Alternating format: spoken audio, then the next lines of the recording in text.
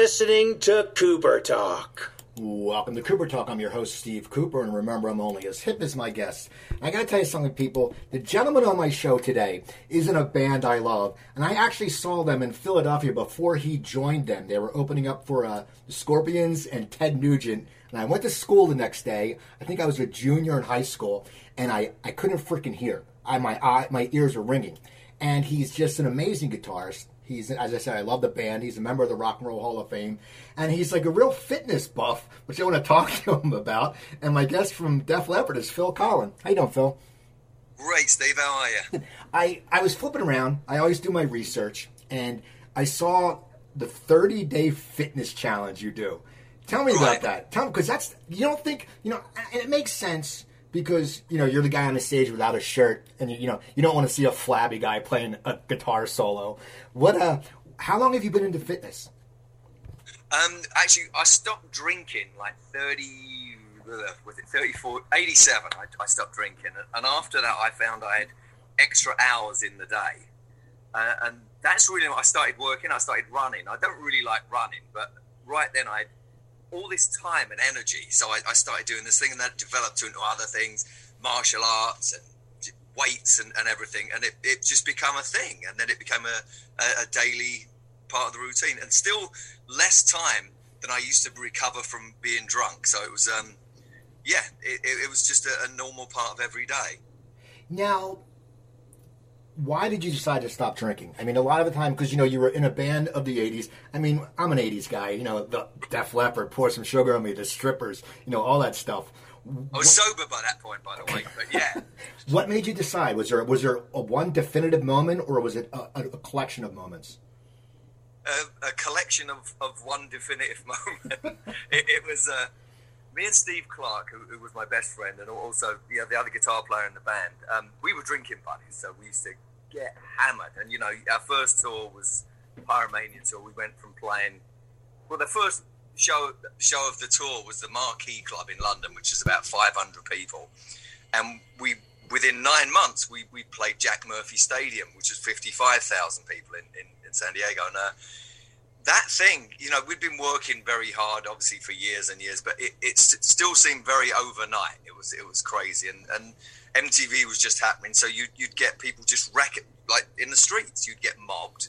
Not everywhere, only where they had cable TV. Funny enough, and we were in our early 20s. So there was all this stuff, and there's girls everywhere, and whatever. So it was crazy. So you're drinking and doing everything, and at the end of it, you go, wow, this is a little extreme. I'd wake up and not know where I was, and I started blacking out. And then I had a few moments. There was one time in Dublin, we were recording, and I woke up and I'd borrowed Joe's car. We didn't even know about any of this. And we'd bought Rolex watches, had an ear pierced. Completely, someone had to fill us in on it. And I was like, oh my God. And started blacking out. This happens like, blind drunk and all that. And so that was the first one. And then I tried a few other, like, social drinking for a while, and that didn't really work for me. So I went cold turkey. My girlfriend at the time, Liz, it was her birthday. We were in Paris. I used to have a place in Paris. The next day we were going to India, and I said, okay, your birthday is the last drink I'm going to have. And that was it. That was it. So and then it was easier after that. After I did it cold turkey and didn't try and do little bits here and there, Well, it's weird, we talk about cold turkey. Me, I was in a hospital 8.5 years ago, and when I got out, I had a heart thing. I stopped smoking completely. And people were like, how'd you do it? And I said, because like you said, you know what? You're missing a lot. I mean, I'm sitting there going, I could die. And I'm like, it's a cigarette, which stinks, and my friend never told me it stinks, is something that, my life's not worth it, and that's that you made the choice. Now, was it hard though, because when you were on tour, because you are around it constantly?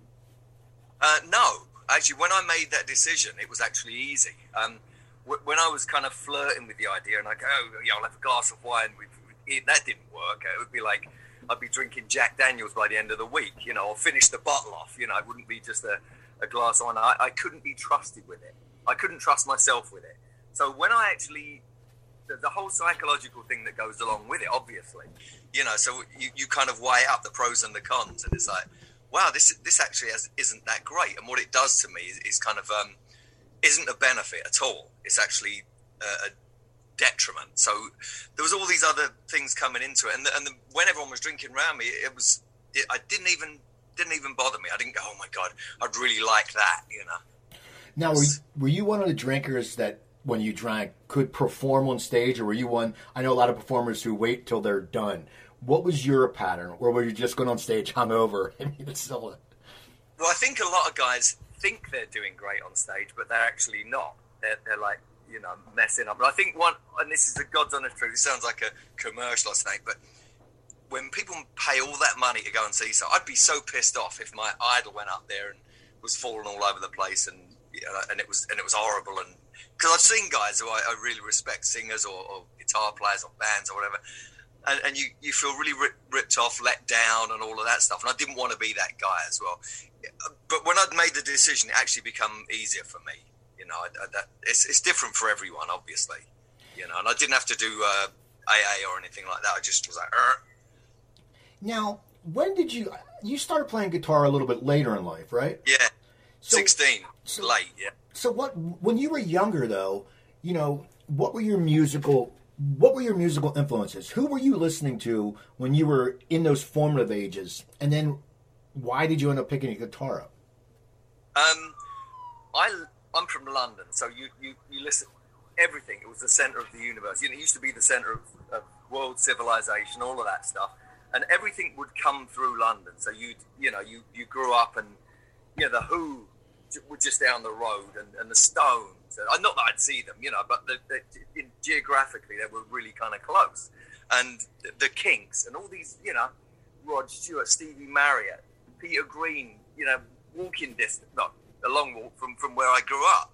And so there was this deep heritage there that was just part of the thing. And then I was really into, you know, whatever was happening, like Motown. I loved Motown. During the 60s, you know, there was a lot of immigrants come over from Jamaica, Pakistan, India, and stuff like that. So there was this real melting pot of cultural stuff, like reggae. You just hear it all the time. Really cool reggae, you know, that blasting out big speakers and stuff. So I liked everything, and it kind of, that was really cool. And then my cousin got me into rock. You know, I was like, I discovered David Bowie, but then he said, yeah, but check this out. And it was Zeppelin, Purple, Hendrix, Pink Floyd, and it was like, oh, this is great. But I liked everything. You know, I like really cheesy pop music. I like the Bowie T-Rex thing, and I loved, you know, Deep Purple. My first concert was Deep Purple, and that's why I started playing guitar. I was 14, saw Richie Blackmore, front row. He's smashing this Strat up, he's playing this stuff, and I'm like, oh my God, that's what I want to do. So that was it, really. So, you know, and once again, 16 is sort of a later stage in life to start. When you were 16, when you got that first guitar, was your goal to become a rock and roll musician, or was it something that you were getting it to say, I want to see if I could actually get good at this thing?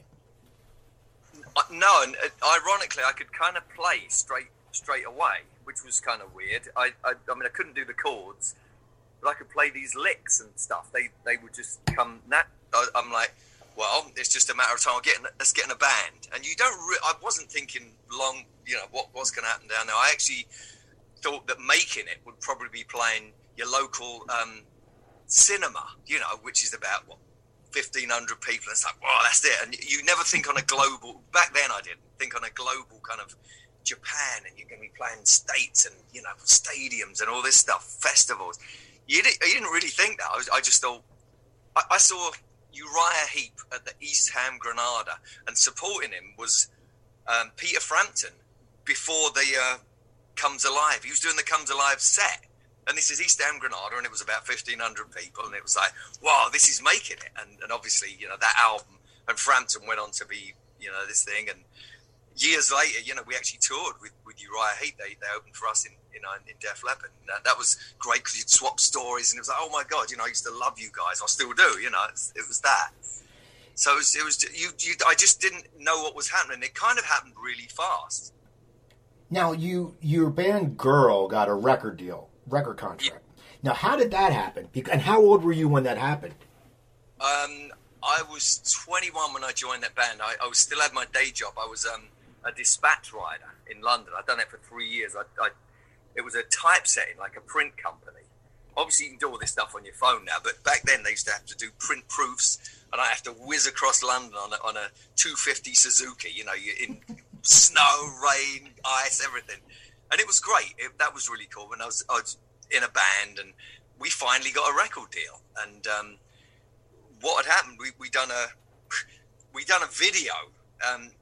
There was a gay porn studio in Muswell Hill, and they let us have this studio cheap. They had all the stuff set up for filming, and we're like, great, we can film the band.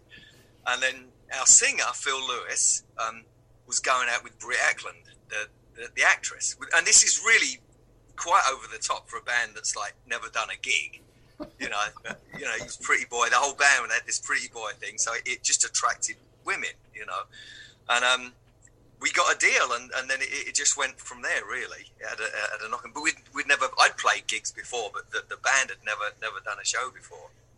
Now, explain how you ended up in Def Leppard, because as I said, I saw them. I still remember it was the Wango Tango tour, the album. After I saw Def Leppard, I rode my bike to the record store, which there used to be a thing called record stores, and you used to ride your bike and not tell your parents. Yeah. And I bought On Through the Night, the album, and that's when it turned me on to them, and I still remember that. And now, were you aware of Def Leppard, early Def Leppard, or when did you start becoming aware of them? Oh, straight off the bat, because when Girl started touring, we were playing all the same clubs and pubs. You know, England at that point in time, sure, actually everywhere, there was bars, clubs, and pubs, and you'd play, and there was this whole circuit, and there was post-punk music. Punk really opened it up for a lot of, you know, it was either these stadium or arena rock, theatre rock bands, but punk kind of opened it up, and it brought it really at street level, and all these pubs, so they were all open, and then there was a little insurgence of kind of rock bands, you know, post the punk period. So we'd all play the same places, so I'd see Def Leppard posters, and the Police, actually, they same deal, you know, they'd be playing the Rochester Castle in Dalston High Street, you know, Stoke Newington, and all of these things, and I become aware of Leppard, and then I heard them, and I thought, well, they're cool, they sound different to these other bands. They had a bit more kind of, the songs were more developed, there was some harmonies, there was something going on, you know, and then finally met the guys while I was on tour in Girl. They come to one of our shows, and we went to see them, and it was reciprocal, and I remember the first night I met Joe and Steve and that, you know, we went to a club after our Def Leppard show, and we jammed at a bar, and it was just late and drunk and everything, and Joe goes, "You want to sleep in the spare room?" And we're like, "Yeah, great." And that's really what started the friendship off, really.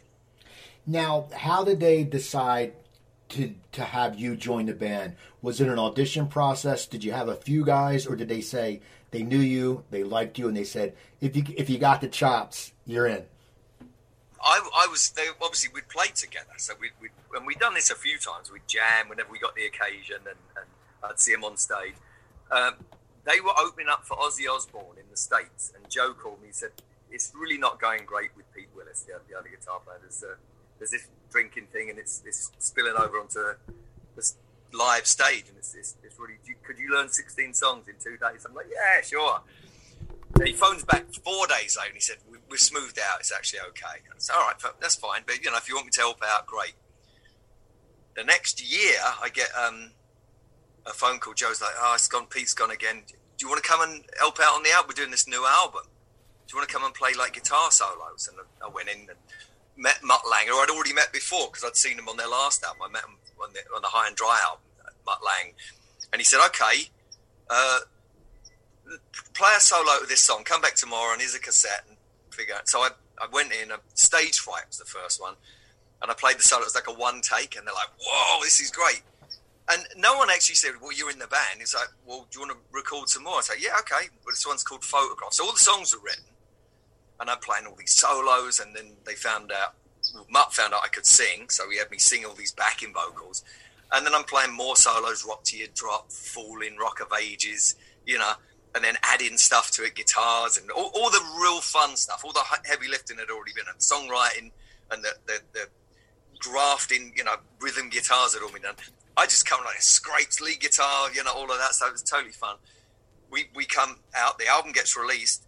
It's all over American radio. We're still in England. We're playing like half-empty theatres where they'd close the top half and we're just playing underneath. And it's like, yeah, this is great and this is cool. Wow, wow, wow.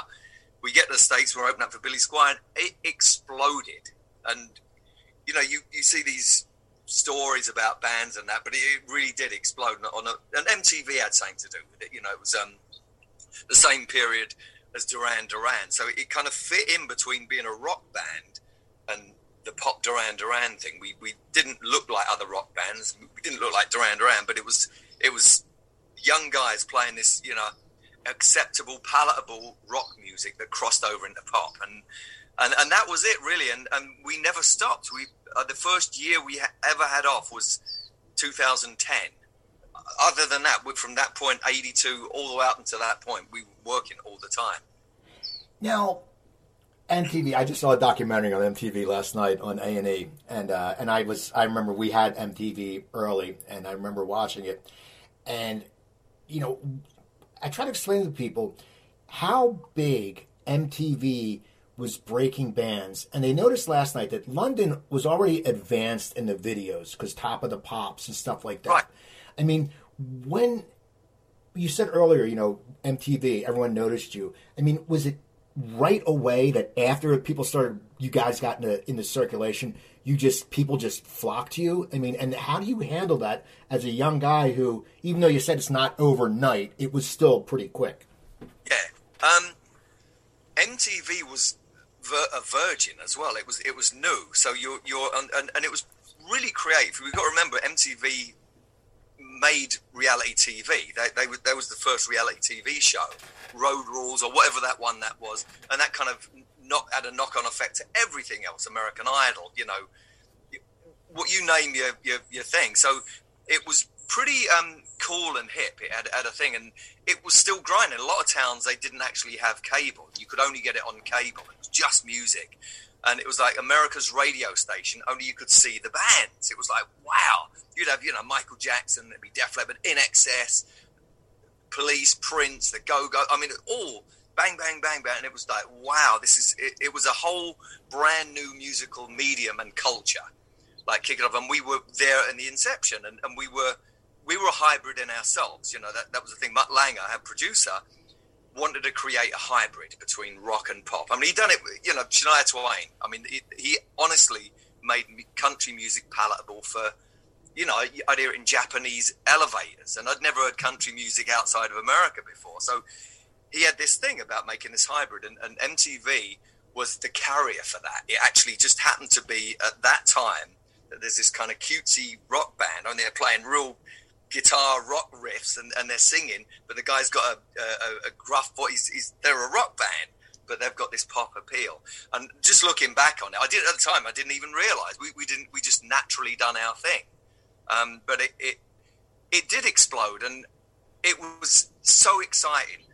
More than anything, no one got kind of, well, there was. I mean, obviously Steve started drinking more, and it ended in his death. And something like that would have probably happened anyway. Obviously, Rick had his accident, and that had a knock-on effect for other things. But during that time period, we were having a blast. We weren't very good. That's the other thing. You know, we thought we were really good, but I hear those live tapes back, and I'm like, oh god, that's a bit cringy. And it wasn't until later that we really developed the vocal thing and actually sounded like we did on the record. We learned how to sing.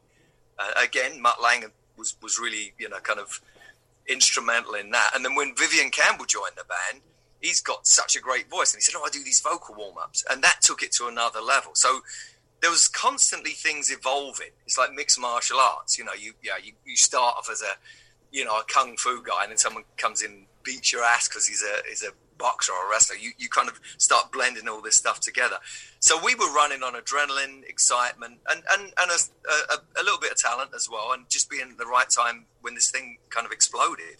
Now, as you're blowing up in the U.S., how is your popularity in London? Because, you know, it's weird. Sometimes bands, that always happens to Canadian bands. I don't know if you've ever noticed that. Like, Canadian bands blow up in Canada, but they never translate to America. Right. Of course, you guys became world famous international, big band. But in the beginning, how was London accepting you, or all of England? They sold out, man. These guys are sellouts. Here's another thing. You noticed, and I only figured this out a few years ago. We sing with an American accent. It's like I don't speak like I sing, and what that is, it's not us going, yeah, let's trick those Americans. Let's make them think that we're one of them. We're singing like American harmonies. We learned from Mick Jagger, learned from Howlin' Wolf, Muddy Waters, Chuck Berry, all of that stuff. You copy the stuff, they got American accents. Mick Jagger used to sound like I do, speaking wise. He wouldn't say dance, little sister, dance. He'd go dance like I do. I say, it's a glass of water, But you learn this stuff. You pick this stuff up. And me, like years of Stevie Wonder, Aretha Franklin, even Mick Jagger, who sung with an American accent, after a while, you're singing like that. So we didn't really sell out. We're just doing that thing. We're fans of this particular medium of music, and that's what we aspire to be. So, but anyway, in England, they thought we'd sold out, and grumpy. They're like a good old moan, the English. They complain about the weather and everything. So they get a good old complain about us. I personally didn't care. I'm like, I really don't care if we're successful. I said this before. We went to Lithuania once. We played 7,000 seater, sold out, and they were all singing every word. I'm like, wow, we could just stay here. You know what I mean? It's like you go to where people like you, and in America they realise. So it caught on in England earlier on, but I think it was just them moaning about it personally. Well, it's funny, in America and the TV. I remember because Joe had the British flag shirt, and everybody, like, you would be walking down I grew up in New Jersey, and you'd be walking down like the boardwalk, and you'd see like that, and the shirts, and it was back then was when people would buy stuff like that because MTV was such a, as we said, was such a force. How did the videos change over the years? Because I'm sure when they first started, they were lower, and then all of a sudden, hey, we're going to have David Fincher, we're going to have this guy, we're going to have anyone. And oh, by the way, the budget's $150,000 that you're paying for. I mean, so how did they change from your progress as you guys, from when you first joined the band, and I guess that was Photograph was a video, right? And two down the road, like Pour Some Sugar on Me. How did it change for you guys? And did you like shooting videos? Not really. Some of them I did. Some of them were great fun. Like the Pour Some Sugar on Me video, we shot 2. We done one in a house being condemned and knocked down. I remember thinking it didn't look international, and I went to our manager at the time, Peter Mensch. I said, yes, this video doesn't look like the song sounds. We should, when you see In Excess or the Police, they don't look like that. This kind of looks like what we are, working class. So you want to get this image of this international rock thing, and it wasn't that. So we redone it. We done a live thing. We done a video in '87 at McNichols Arena in Colorado, in Denver, and that was amazing. And that kind of looked like we sound, and it was actually how we really look. So that exploded, and that one, it was the live video type thing, and I that was fun. That was always fun. It changed because it was kind of innocent earlier on. I know the label was trying to sell records and units and whatever, and this is an added thing. But when it changed, when it became less of an art form and more of a business agenda, that's funny enough. When people got turned off of MTV, they're like, it lost its appeal, and the $1 million videos, as great as some of them were, like Aerosmith. What was the one that it was a David Fincher one, I think. Janie's Got a Gun. I'm pretty sure it was. Wow, this is great.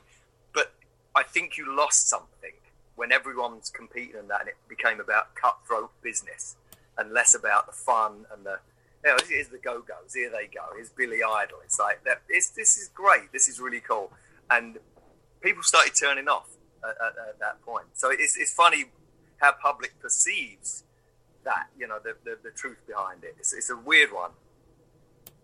Now, when were you feeling, you said it was down the road, but when you were being, doing all these shows in your younger part, when you were still new somewhat to the guitarist, Were you practicing when you got off stage? Were you just going with it because, as you said, you guys thought you were really good and you might have not had the chops yet, which you did, but did you notice that at any point?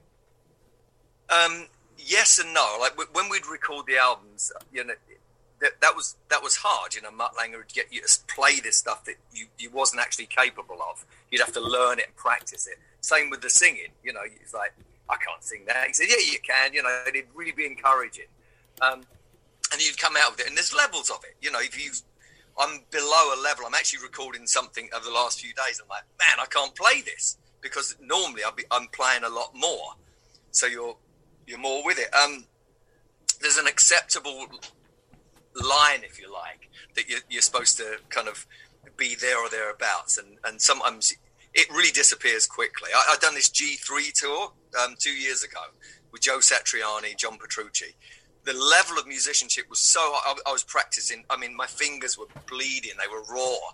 Just because every day I'd have to go on stage with these guys and we'd jam, and it was really inspiring. It was amazing, but it really upped my game. But to stay at a level that's kind of anywhere like that, you have to maintain it. Or if you take a little bit of time off, you've got to come back, full on. And that... With Def Leppard, there's always a line. The singing is such an important part, and we have to practice. We warm up every single day, and we're not at the moment because we're at home. But on tour, we actually do, and there's a level of exceptional level that you have to maintain.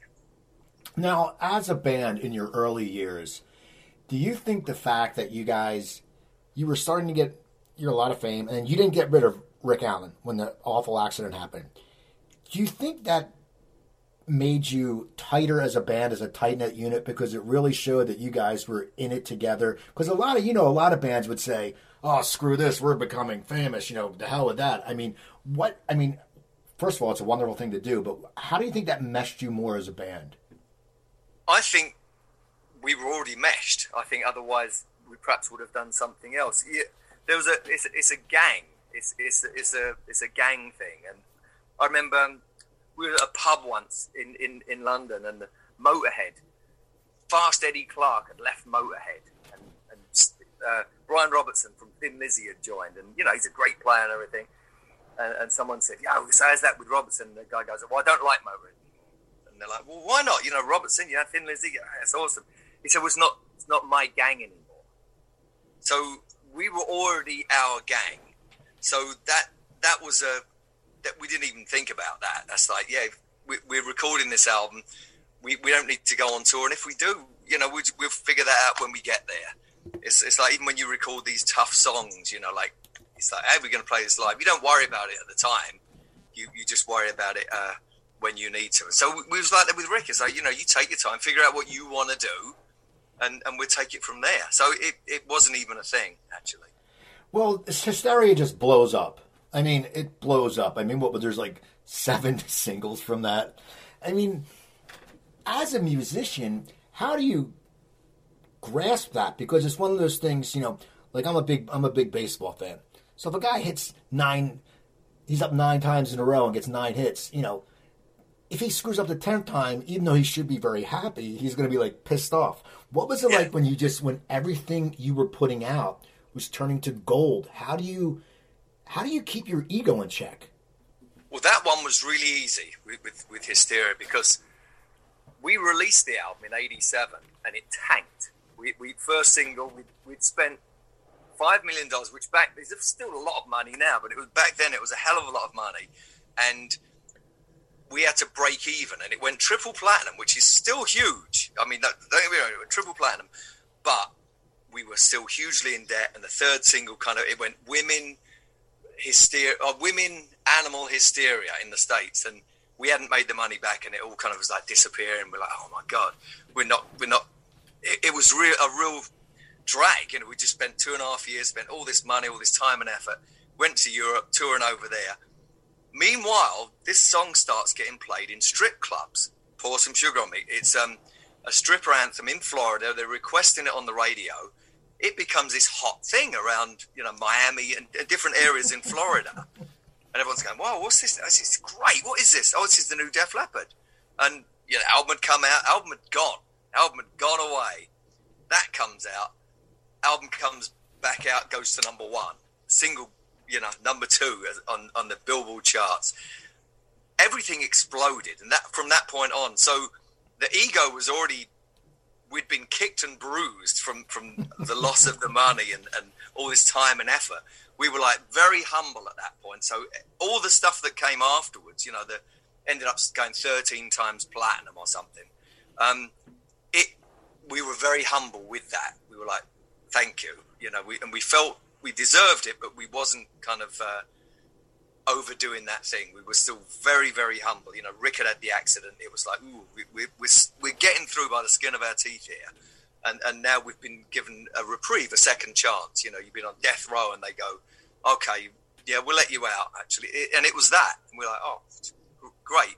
So we respected it, and all the way through that tour, it was humble, appreciation.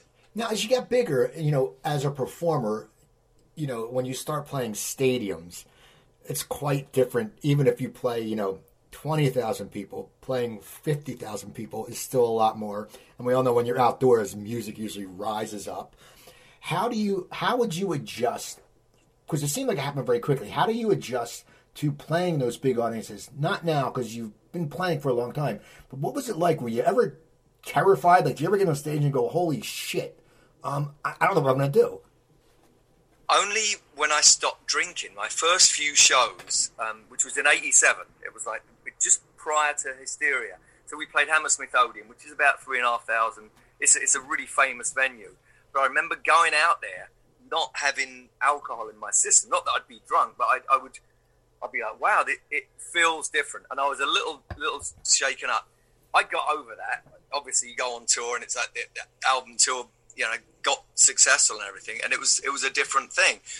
But I think I have an avatar. I think that the on stage persona is very different to me, and if I'm playing and singing, I'm in total good shape and everything. I have an avatar, and it doesn't even bother me. I actually this is really ridiculous, but I've done this little experiment because I thought, wow, my heart doesn't even beat faster. And I thought, well, let's see. So we had 3 months off. Then we done Rock in Rio, and it's like 95,000 people. And I thought, just see what happens when you go. Just check your pulse. And I actually checked my pulse. I was just feeling it as I walked out. And then, boom, when the lights go out, and it's like 95,000 people there. I just went out there, nothing. It didn't budge. It was like, wow. And I was like, okay, well, that confirms it. So this isn't me at all. It's an avatar. It's almost like a theatrical version. It's like, well, yeah, I'm not really king whatever. I'm actually playing that part. And I think that's really good for a performer. I mean, obviously, when you get on recording and on, off stage and stuff like that, it's a different thing. Or if you're playing music, you're jamming, you're doing something else. But for most part, I go to a different place. Now, explain the lead guitar concept, because it's one of those things you have to give and take. And I know you were very close with Steve, and you're probably very close to Vivian now. But what is that like when you join a band and they go, oh, yeah, you're lead guitarist, but, oh, by the way, we have another lead guitarist too, so work it out. So when you hear a Queen album, even earlier on, there's only Brian May, but there's like 50 guitars going off. And their lead, their rhythm, their counter melodies, their God knows what. We took that to a stage further. So you've got two guys able to do that. So even on some of these songs, I'll give you a great example, Love Bites, which we'd never recorded as a band. It's all separate. And it's like, I'd do the bridge part 1 month, and like the next year I'd be playing the chorus or the lead part or whatever. So you'd have all these different things. Album comes out, single comes out, it goes to number one on the Billboard charts, and we've never played it as a band, and we're a little bit scared of it because there's loads of vocals and there's these guitar parts, and then we had to take 2 days off up in Canada. I remember Vancouver, we went to a rehearsal room, we're like, shit, we got to do this song, we've got to learn how to play this and sing the parts. So you make hybrids, composites of the most obvious parts, and you do that with the vocals as well. Sometimes you have to change it. I can't do that harmony, I can't hit that note, I'll change that, I'll go to another harmony on that part. I'll play this counter melody. Steve, if you can do that, I can't sing and play that. Okay, so we do that. That's what it was like with the twin lead guitar thing. It's very different. Like the Allman Brothers have a totally, back in the day, Dwayne Allman and Dickie Betts, that was a different thing, and same with Thin Lizzy or two guitar, lead guitar, they have a thing. But we were getting different parts. We were like going, like an orchestra, Steve would go guitar orchestration. It's like harmony chords and counter melodies, cannoning off of them, going around the vocal. Quote Keith Richards, weaving sonic tapestries. That's what he used to call it, and I totally get it. So in a lot of rock bands, it's more mindless. It's like, oh, the guy plays rhythm and then he plays lead. This wasn't like that. You just kind of do, if you get a really cool funk band or any other, jazz or something, they weave in and out of each other, and that's really what we ended up doing. So our lead guitar thing was very different to a lot of other bands.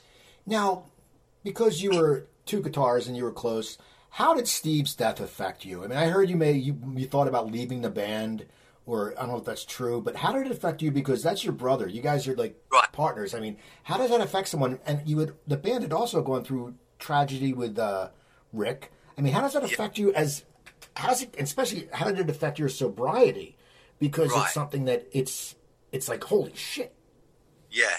Well, the first thing, I stopped and Steve carried on, and we were trying to Steve was in and out of rehab, and we'd sit down. I remember we sat down for like 6 hours at a bar. I'm drinking Perrier, and we're talking about this issue. He's like, man, I hate this. And we're trying to figure out all these different ways. And rehab's one thing, but then what you got to do? Now, go to art galleries, do some art, do crossword puzzle, whatever, let's get more involved in guitar, whatever it is, whatever it takes. And he really tried hard. The phone call I got from Cliff Bernstein, then manager him, and Peter Mensch, I'd kind of expected. I actually dreamt that. I know it sounds weird, but I'd expected that phone call from him. So when it come, I was like, it was devastating, but I wasn't shocked, because it was like a dream, premonition. And when someone's constantly like that, I'd get calls. My friends in London say, well, Steve's at our house. We found him in Kensington High Street, and we took him home. And I know, and I go, wow, this is an old friend of an old girlfriend, and they just found him, and it was like, man. So you knew that something else was going to happen. So, because it was constant. So, not that it eased it at all, but it just knowing it wasn't a shock. It took the shock value part of it out, and it just made me more steadfast on the not drinking alcohol. I thought, wow, that was a really good thing to do on my part. Stop when I did, because I just saw that as being a result. What happened to Steve, I actually saw that as being a result for me as well. If I didn't go, okay, you got to stop now. No, but why did you actually consider leaving the band? Was it just was a heavy workload, or what happened? No, it was that gang thing again. It's like, well, the gang's gone, a family member's gone. How do you still carry on like that? And Joe's like, well, we've recorded all these songs, and he wrote some of them, and we have to do that. And he's absolutely right, and we did. We finished the album, which was Adrenalize. I'd done all the guitars, and we'd written some of the stuff. I was learning his parts from listening to the demos, and that was weird. That was, there's a ghost, right? It's Steve's ghost. Here he is. He's so that was bizarre. And then I just done all the parts. We went on tour and just carried on, But it was the gang thing. It was the fact that one of the gang members was there, and it just seemed a bit. Initially, it just seemed it wasn't right. So we waited a year, and then we didn't audition people. We hung out with 5 different people that we chose. We actually contacted them and said, you hang out and said, jam, and it was great. And any one of them was good. But Viv had something else. Plus, he could sing like better than everyone else, and that was one of the main things. We wanted someone who could. Was it weird the first night that you were on stage with Viv to a big crowd? Was it sort of one of those things you're like, okay, this is not to say changing of the guard, but we're never going back to where we were? I mean, was it something that did it stay with you at all when you went up? Like said, but like, holy shit, Steve's not here. So, interesting thing happened, and being stone cold sober, I remember these moments. They're very vivid. We played a little club in Dublin called McGonagall's, because we had a warm-up. We were doing the Freddie Mercury tribute concert at Wembley Stadium with David Bowie, Elton John, Metallica, Guns N' Roses. Everyone was on this thing. So, and Queen, and just everyone, or the remaining members of Queen. So we played this thing, and I remember thinking, oh, this is kind of weird. So Steve's not there, and we're playing the first song, and I just looked over and I thought, okay, well, Viv's there, and we sound really good. And then it was like, and that was it. It was just natural from that point on. It was like I didn't have to worry, and I wasn't going, oh, this is a real drag. I don't want to play with this guy. It wasn't that. This guy's giving all he can. He's like giving his all, and he's doing it for the band. So it was the right thing. Do you know what I mean? And it kind of it was a relief for me. I looked over and said, "There's Viv. He's killing it. This is perfect." And we're a band. Oh my God, we sound great. Oh, here we go. And onwards and upwards. That's really what it was like. Now, do you remember when you first joined the band? Do you remember the first time you heard yourself playing with Def Leppard on the radio? Yeah.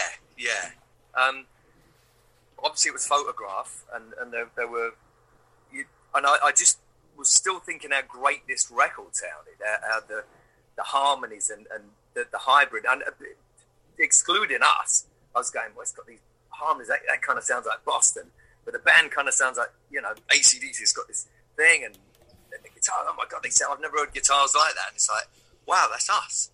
So it was a little bit weird, because it just sounded so amazing, and it was a sound that we had to aspire to be live. Doing it in the studio is one thing, but actually playing it is another thing. So there was still something magical about it, and not just the fact that, well, there's me, listen, how great do I sound? It was like, this is us, and we're in another dimension. It's actually coming out the radio. This is awesome. Now, what in your whole career and with Def Leppard, and I know you've done solo stuff, how have you developed as a writer over the years? Because I know you do some songwriting. You've written a lot of older stuff. What was your role in the early days with Def Leppard, and then now I think it's probably grown? And how have you grown as a writer? Well, when I joined, like I said, I'm playing on a bunch of songs that I didn't write, so that was a whole new experience for me. It's like, didn't write any of this stuff. I'm just playing the solos and just lead guitar and power chords and all this stuff. The next album, I had a very different writing style. I was, like I said, it was Motown, it was punk music, it was reggae, it was jazz, it was metal, it was really extreme stuff, and I liked all of it. My favourite band was The Police. I liked the fact that they were this hybrid, and again, they took pop, they took this Jamaican reggae, put it in a new wave package, looked a certain way, and they had this really prolific, amazing songwriter in Sting, who would write these pop songs where really he was way more evolved. He writes some stuff and they come over as being pompous, and but other stuff he's just a great writer, and you put that in the context of a rock reggae band, and it had this thing. So I had all these new elements to bring. So when I started writing on Hysteria, what was amazing about it, Mark Langer said, look, we can't do Pyromania Part 2, a rock album, because everyone is making that album. Everyone's copying the snare sound. Everyone's trying to do the guitars, the harmonies. They're doing gratuitous stuff. So we have to bring these different influences. And I'm like, great. Well, I love Prince. I love The Police. Let's kind of inject parts of that in there. And we did. We had all these different elements. That's why at the time it sounded very different to anything else out there.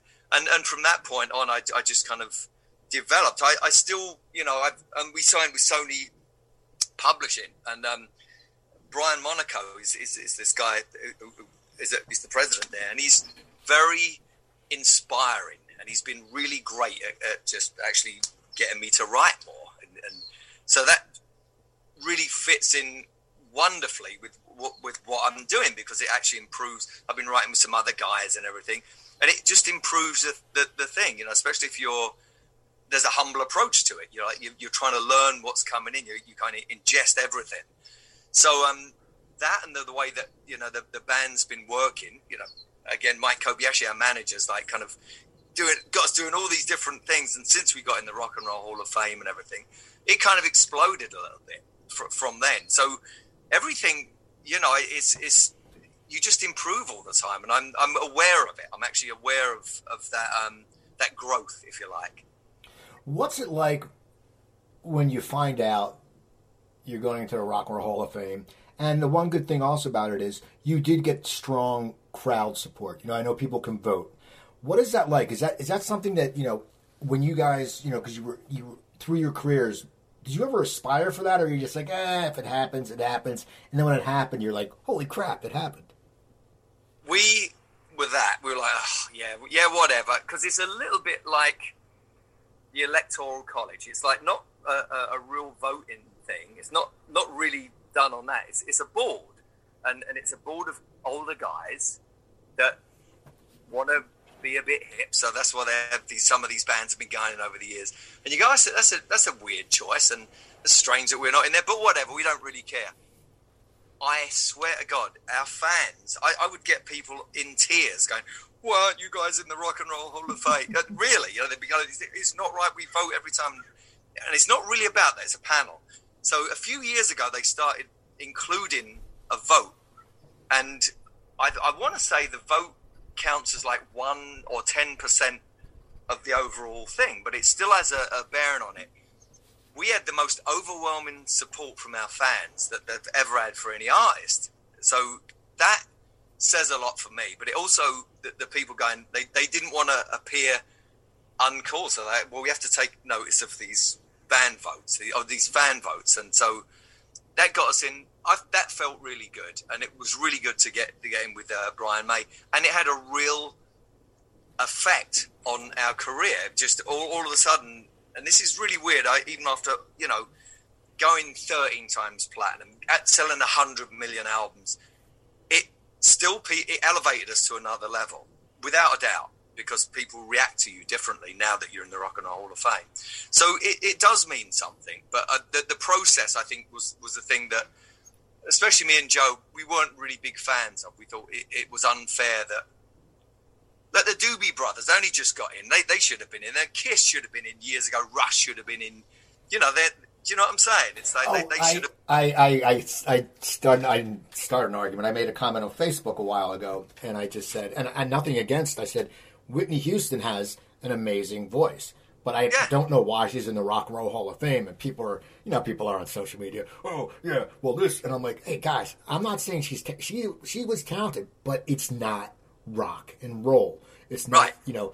So yeah. So now you talked about your fans. Why your fans adore you? I always think that if I met someone over 35 who never heard of Def Leppard, I'd throw them out of my house. I'd be like, you know, everyone knows it. Everyone knows the logo. It's one of those logos like Kiss. Everyone knows it.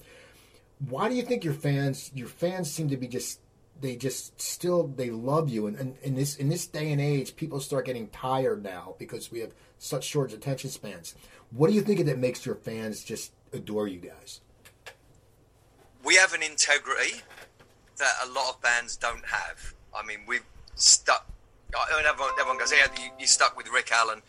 We've lost so much money in trying to create this product, art, or whatever you want to call it, albums for our fans. You know, it's like, that's not a good business move. If we've done stuff before, and they're going, "Really, you're spending this much money?" We had these T-shirts, not yet, you know, made up. Don't ask. The album's not ready yet, and all of this stuff. There's an integrity there. There's, you know, when grunge come out, and I thought that was a welcome. When I first heard Nirvana, I thought, about time. This is like first time I heard the Sex Pistols in England. It's kind of a cultural, social kind of, you know, impact it's had on everything, and this really needs to change. But, you know, we fell in the void of all those other bands. So we'd be playing really quarter full arenas, and it was like getting smaller and smaller. We carried on. So there was, again, integrity. We thought, we're going to get there. It's going to be great. We're going to have another hit. We're going to keep writing. We're going to keep recording. And we did. And I think that fans noticed that. They notice, especially if you're crawling on your knees and you come back. It just is an analogy. Andre Agassi, when he was the number one tennis guy and everything, he faded and he had to get pickup games to start getting seeded again. And he'd be playing like on a block, and he'd get 235th seed and he'd, swipe his way back up there and he got back in top 10. It's like, well, then he became the number one seed again. And I was like, wow. I was so impressed. It was like, and everyone's going, that's real integrity. He loves what he's doing, and he proved it. So I think there was something a little bit like that with our fans. They noticed that. They noticed the stuff. They noticed the journey. I don't want to say struggle. There's a struggle professionally and stuff like that. It's a lot less to what people go through. Again, Rick's thing, that was a real struggle to go through something like that. And we meet people all the time who go through real struggle. So professionally, we have struggled. We've gone through these things, and as a band, people, they appreciate that, and hence our fans are crazy loyal. Now, as you record and you go on with your career, you've been in the business for so long. How has the business changed? I get some people are very. I talk to some musicians who love the fact that anyone can record something now and put it on YouTube and get 1 million hits. And I hear people who hate that shit because no one, as we used to say, no one's getting their chops anymore. You don't have to prove your chops. You can drop a video, not like a video like you guys did, but just a video of someone just playing a kazoo and belching, and it will get millions of hits. How has the industry changed for you? And are you still glad to be part of it? We've always rolled with the technology. I mean, we came out, it was vinyl and cassettes. When we were recording Hysteria, Mutt Lange said, well, we got this album 63 minutes. And everyone's going, well, we can't, it's going to cost so much, put it on vinyl. He said, well, I don't think we should worry. I think this CD thing's going to catch on. And everyone's like, oh, really? I don't know about this. And it exploded. And he was right. And we had 63 minutes. And people bought it on different formats, which actually helped with the sales. You'd have vinyl, cassette, and CD sales. So you roll with the technology. We used to record on 2-inch analog tape, which was so exciting. Like going into a recording studio was so exciting. It was so time consuming. It was so expensive.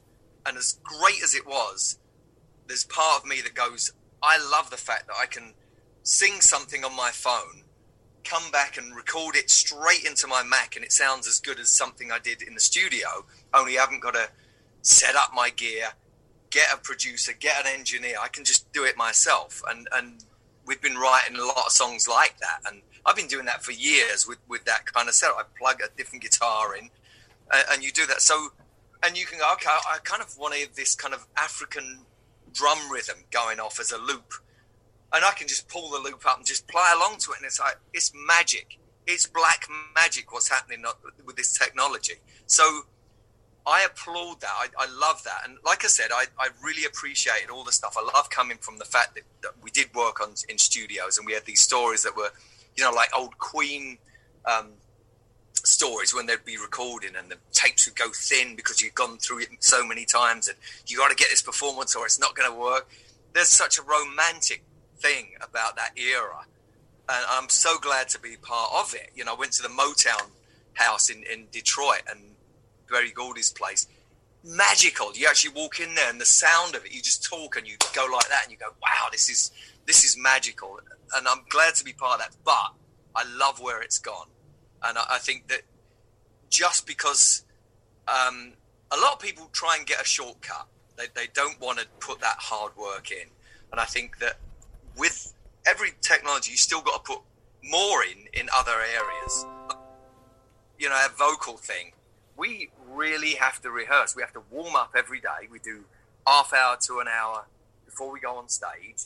Otherwise, you can't not hit that stuff, or your voice will start going by the end of the week.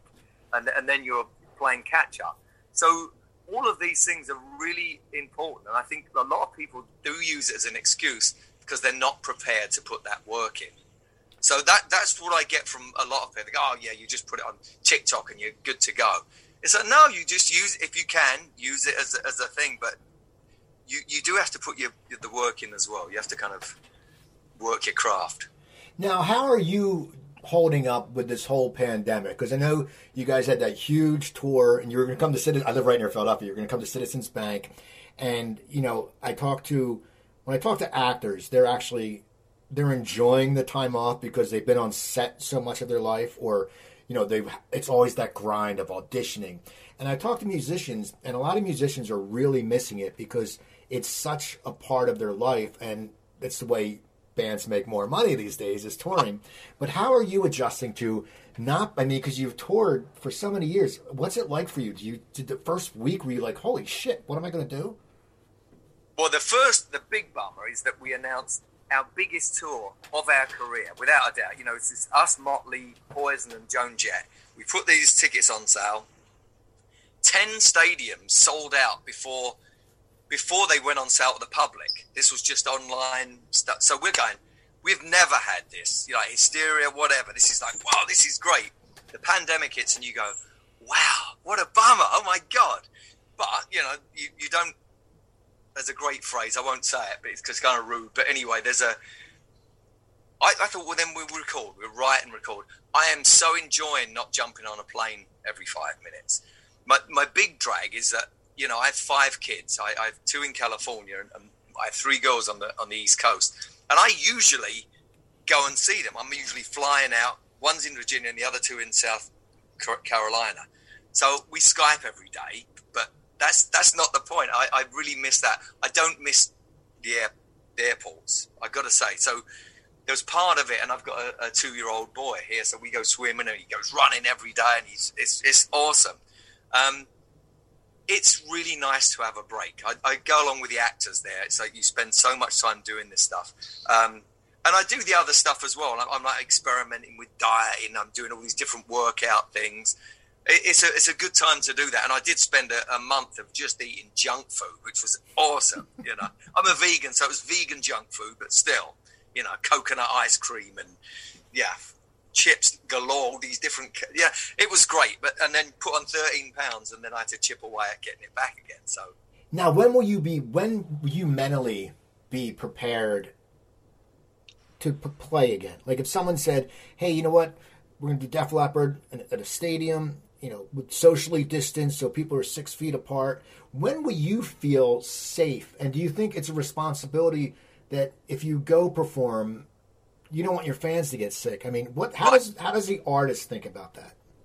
So you look at other countries, you look at the infection rate. That's what I do. And I look at it in other countries. And like New Zealand is amazing, obviously, what they did there. Ireland. I know these are 2 islands. They're smaller places and they can contain it. But I got a friend, his business partner actually went out to the pandemic and worked in this. It wasn't a factory, but it was a shop floor. No, they didn't close down, but everyone wore masks. So everyone said, okay, so that we can get this licked, unbeaten, let's do this. You can't come into work if you haven't got a mask. So they all did. No one caught COVID. And they had it was going, they locked it down, but this place didn't lock down. They carried on during the pandemic. In other countries, they've got it going forward.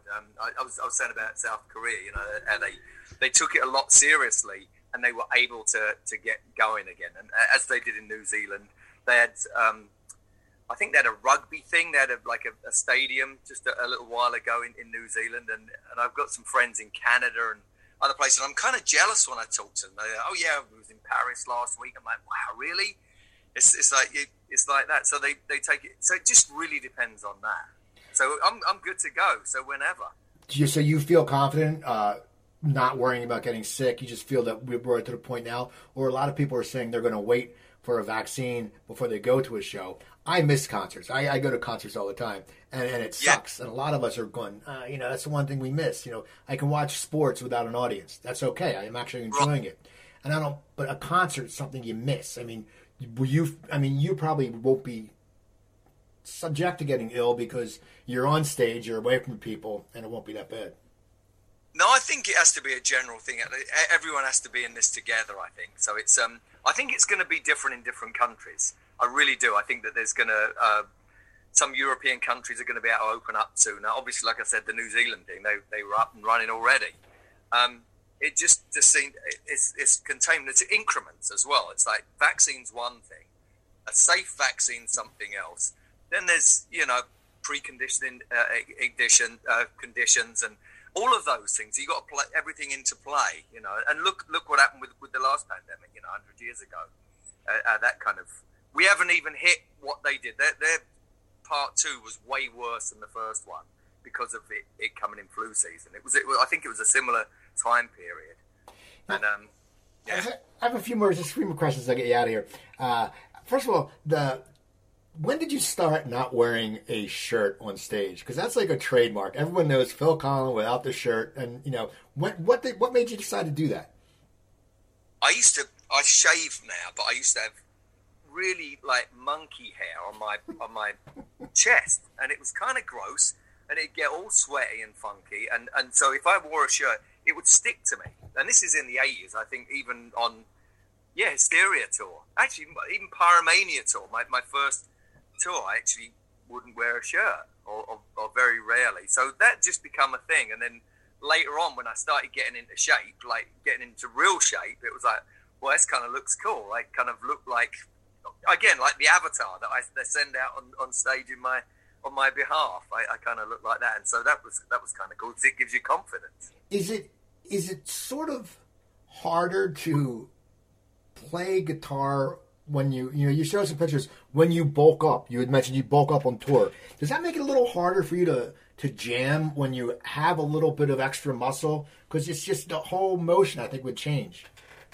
No, it's the same thing. I think there's a confidence thing, and there's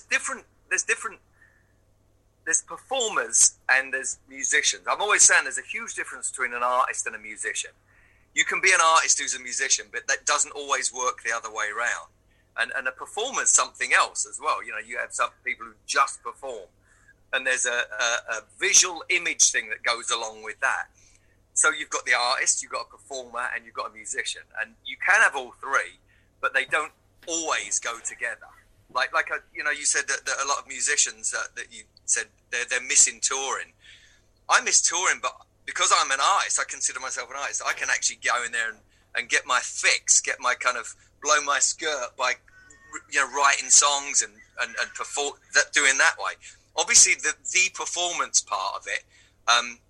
I do miss that, but that's something, again, I have to get in shape for that. I have to go, okay, if I'm going to be this performer and work on that avatar, I kind of have to put in this other work beforehand. So it all connects and it all kind of blends in together once you get out on tour, for me anyway. But I like being off because I'm actually still kind of exercising that thing. I'm still getting my kicks off of doing recording and writing as well. So I'm all okay. I'm actually not kind of jonesing so bad that I have to get out and perform.